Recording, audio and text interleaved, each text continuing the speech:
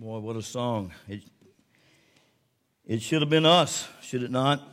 Jesus should not have had to go through what he did, but he did because he loves us and he cares for us and he wants the very best for us. Well, in your bulletin, you have a little outline there. If you want to fill in some blanks, please feel free to do that. I hope you can take some notes. But I just want to talk just a minute this morning to us about seeing the goodness of God. Seeing the goodness of God.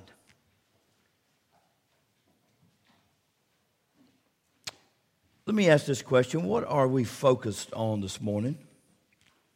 What are we focused on? What is our focus? Let me ask this. Would you agree that today, this very day, as Wendell said, this is a day that the Lord has made. We will rejoice and be glad in it. And because of that promise, can we say that today is a gift from God? If we agree with that, and we can say that yes, in the affirmative, that today is a precious gift from God, then I believe within my own heart that we must ask this question every single day of our life. What are we focused on? Is it focusing on the busyness of our schedules? All the tasks that we must get done? Is it concern over how we may get through this day? Maybe this is a season in your life that's a very difficult time for you. And you're really struggling. And you say, preacher, I just can't see God anywhere. I just can't see God in it. Well, let me say this to us. Whether we're distracted by the daily grind, if you will, of life, or even a painful loss, it's sometimes easy, get this, to lose focus of God. What's our focus today? And here's the truth of the matter, church, that we only really see clearly what we're focused on. In the Christian life, we must be focused. As athletes, you must be focused. As parents, you must be focused. As grandparents, as leaders, as teachers, we must be focused. But the main thing we must be focused on is the Lord Jesus Christ and the wonders that God bestows upon us. You know, I'm convinced in my mind, maybe you are as well, that may be why the psalmist wrote in Psalm 119, verse 18, this verse. And this will be our key verse for this morning. And it reads this way. I'm reading from the NIV. Verse 18 of Psalm 119 says this: "Open my eyes that I may see wonderful things in your law." That I may see, I'll add this, that I may see wonderful things all about us. You may be thinking, coach, preacher, I don't have a whole lot of wonderful things going on in my life. But can I convince you differently that you do? Because God loves you.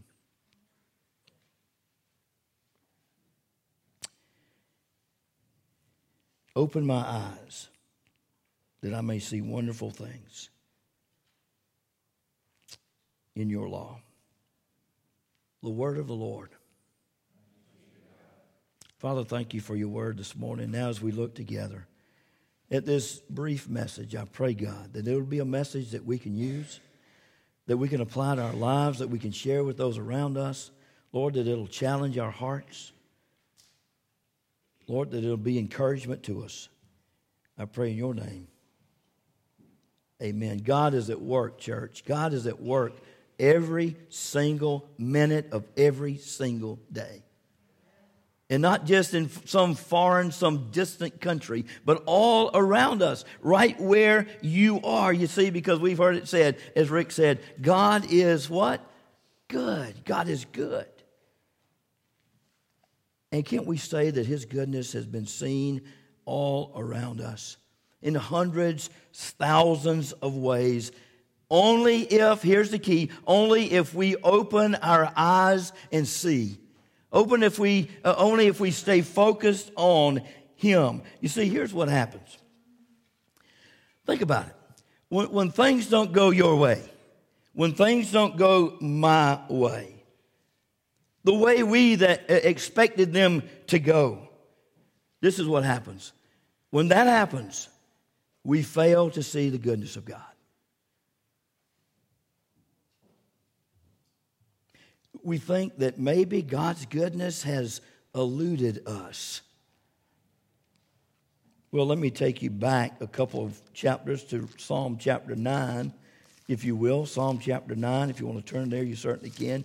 And I want to show you something here as the psalmist encourages my heart, and I hope he does yours as well. And I want to show you the determined attitude of this psalmist. And listen to what he says in Psalm chapter 9, verses 1 and 2. He says, I will praise you, O Lord, with all my heart. I will tell of all your wonders. I will be glad and rejoice in you. I will sing praise to your name, O Most High. Notice those 4 I wills. 4 times he said, I will.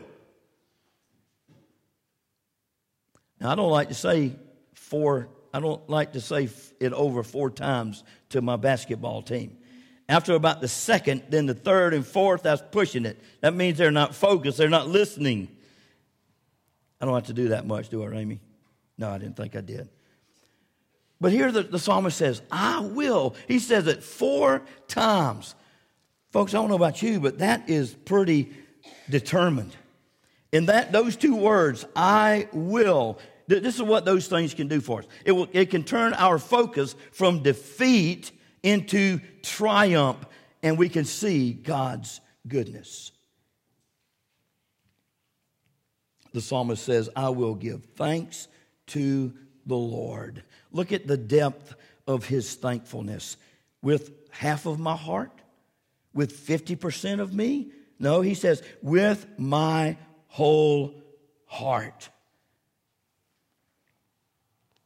And what is he going to do with his whole heart? Listen to what he does. This is where it gets me over the hump, if you will. I will tell of all your wonders. Now, can we stop right there just for a moment and ask ourselves, do I do that?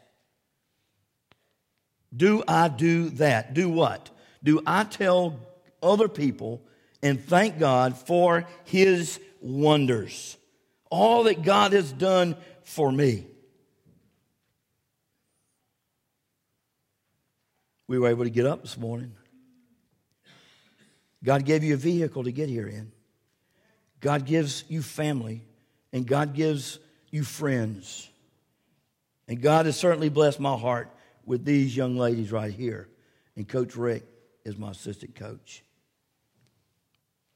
So how can we capture God's goodness each day?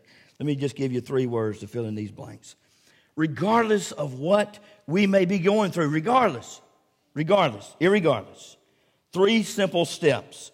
1, recognize every wonder that God is doing around us. We have to recognize everything that God is doing around us. You know what myopia is? Anybody familiar with that word? That's nearsighted. That means that we can't see where? We can't see far away. We can't see far away. I believe sometimes we possess what we will refer to as spiritual myopia. What in the world are you talking about? This is what I want to try to explain to us here. So we got to recognize every wonder that God is doing around us.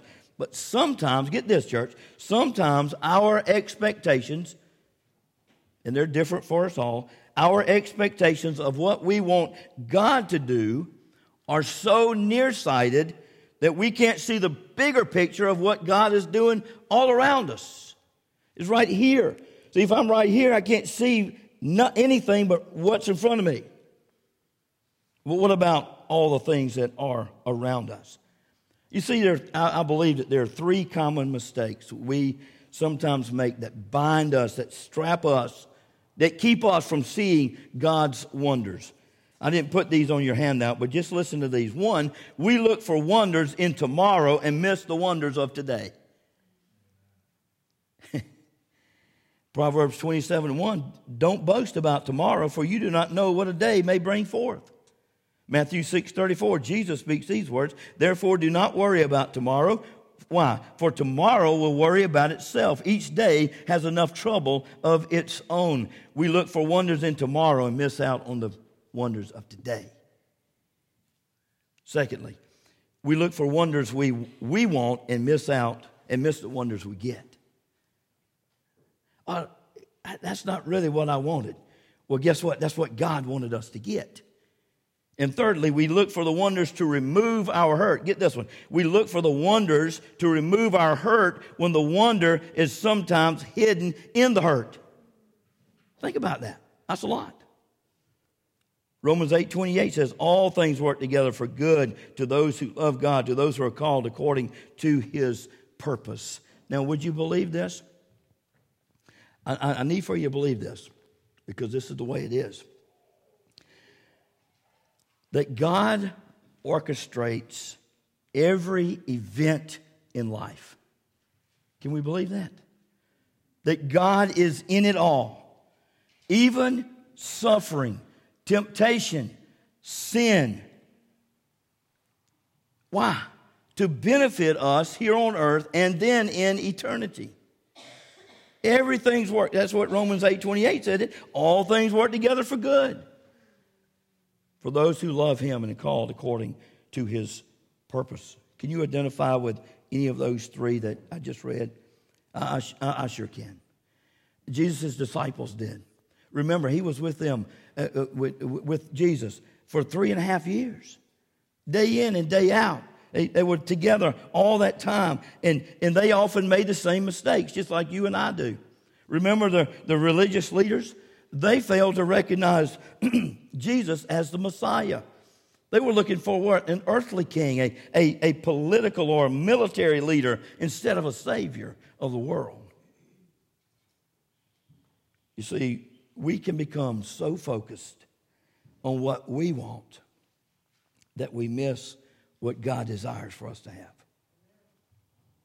Psalm 37:4, delight yourself in the Lord, and he will give you the desires of your heart.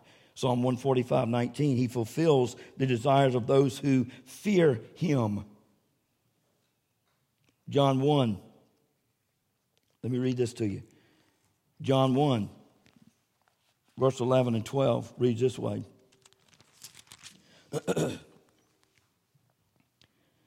Actually, 10 and 11. He was in the world, and though the world was made through him, the world did not recognize him. He came to that which was his own, but his own did not receive him. I wonder if we recognize Jesus in our daily living. I wonder if we recognize God moving in our life. But I wonder if sometimes we aren't spiritually blind. Maybe we're looking, but we're really not looking. You know, like your parents talk to your young people and I heard you, but you really didn't hear them. You just heard some kind of moment. You just hear what you want to hear. I know that's how grandchildren work as well. Even God's chosen people. This is what the scripture, even God's chosen people that God chose to prepare the world for his coming did not receive him. You see, the very same thing could happen to us today. We can make the very same mistake, and we must avoid making that mistake by being in tune with God and the things, the wonders around him, God's goodness. And once that takes place, guess what? Then our heart will be open with thanksgiving. We can serve him. We can record. We can recount all the wonders of God. And that brings us to step number 2. Record every wonder. Record it. Write it down. Well, you say, oh, preacher, why do I have to write it down? So you won't ever forget. You know, your teacher in school, okay, you better write this down. You'll see it again. It's going to be on your next test.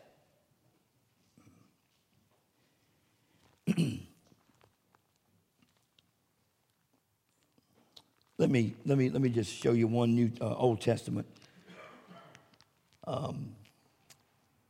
Joshua chapter 4. I've got to read this to us. Because Joshua did just that. Joshua recorded the wonders of God. Listen to what he did. Joshua 4, verse 1. When the whole nation had finished crossing the Jordan, that was when God led them across the Jordan River, the Lord said to Joshua, choose 12 men from among the people, one from each tribe, and tell them to take up 12 stones from the middle of the Jordan, from right where the priest stood, and to carry them over with you and put them down at the place where you stay tonight. So Joshua called together the 12 men he had appointed from the Israelites, one from each tribe, and said to them, go over before the ark of the Lord your God into the middle of the Jordan. Each of you is to take up a stone on his shoulder according to the number of the tribes of the Israelites to serve, listen, here we go, to serve as a sign among you. Why? Listen, in the future, when your children ask you, what do these stones mean? Tell them that the flow of the Jordan was cut off before the ark of the covenant of the Lord. When it crossed the Jordan, the waters of the Jordan were cut off. These stones are to be a memorial to the people of Israel forever. That's why you're to do what I tell you to do. That's why Joshua did what God told him to do. So that later on, this generation can explain to that generation what took place. And then, over in verse 19, let me finish this up here. On the 10th day of the first month, the people went up from the Jordan and camped at Gilgal on the eastern shore of Jericho. And Joshua set up at Gilgal the 12 stones they had taken out of the Jordan. He said to the Israelites, in the future, when your descendants ask their fathers, what do these stones mean? Tell them, Israel crossed the Jordan on dry ground. For the Lord your God dried up the Jordan before you until you had crossed over. The Lord your God did to the Jordan just what he had done to the Red Sea. When he dried it up before us until we crossed over, he did this so that all the peoples of the earth might know that the hand of the Lord is powerful, and so that you might always fear the Lord your God. Record every wonder. Joshua did it. And thirdly, receive every wonder. Receive it. God wants you to have it. God wants me to have it. He gives us wonders every single day of our life in his own way, in his own time. So we must make sure that our eyes are open so that we can see them. I'm telling you, we miss God's wonders every day because we're not looking, we're not focusing, we're not in tune with the Savior. Got to close with one story. I do this a lot here. Please allow me to conclude this way. A little boy went grocery shopping with his mother. They were in the checkout line, and the grocer asked the mother if he could offer her son some candy. The mother agreed. As the grocer held out the jar, encouraging the boy to reach in, the little boy shook his head. The man stretched the jar out a little further and told the boy he could get as much as he would like. The boy continued to say no. With a confused look on his face, the grocer gave one last effort. The boy finally said, I want you to give it to me. The grocer happily took some candy out of the container and handed it to the boy, who quickly offered his thanks. When he and his mother were in the car and on their way, she curiously asked, why did you tell him to give the candy to you? Her son replied, because, Mama, his hands were bigger than mine. Man, I read that, and the first thing that came to my mind, smart kid.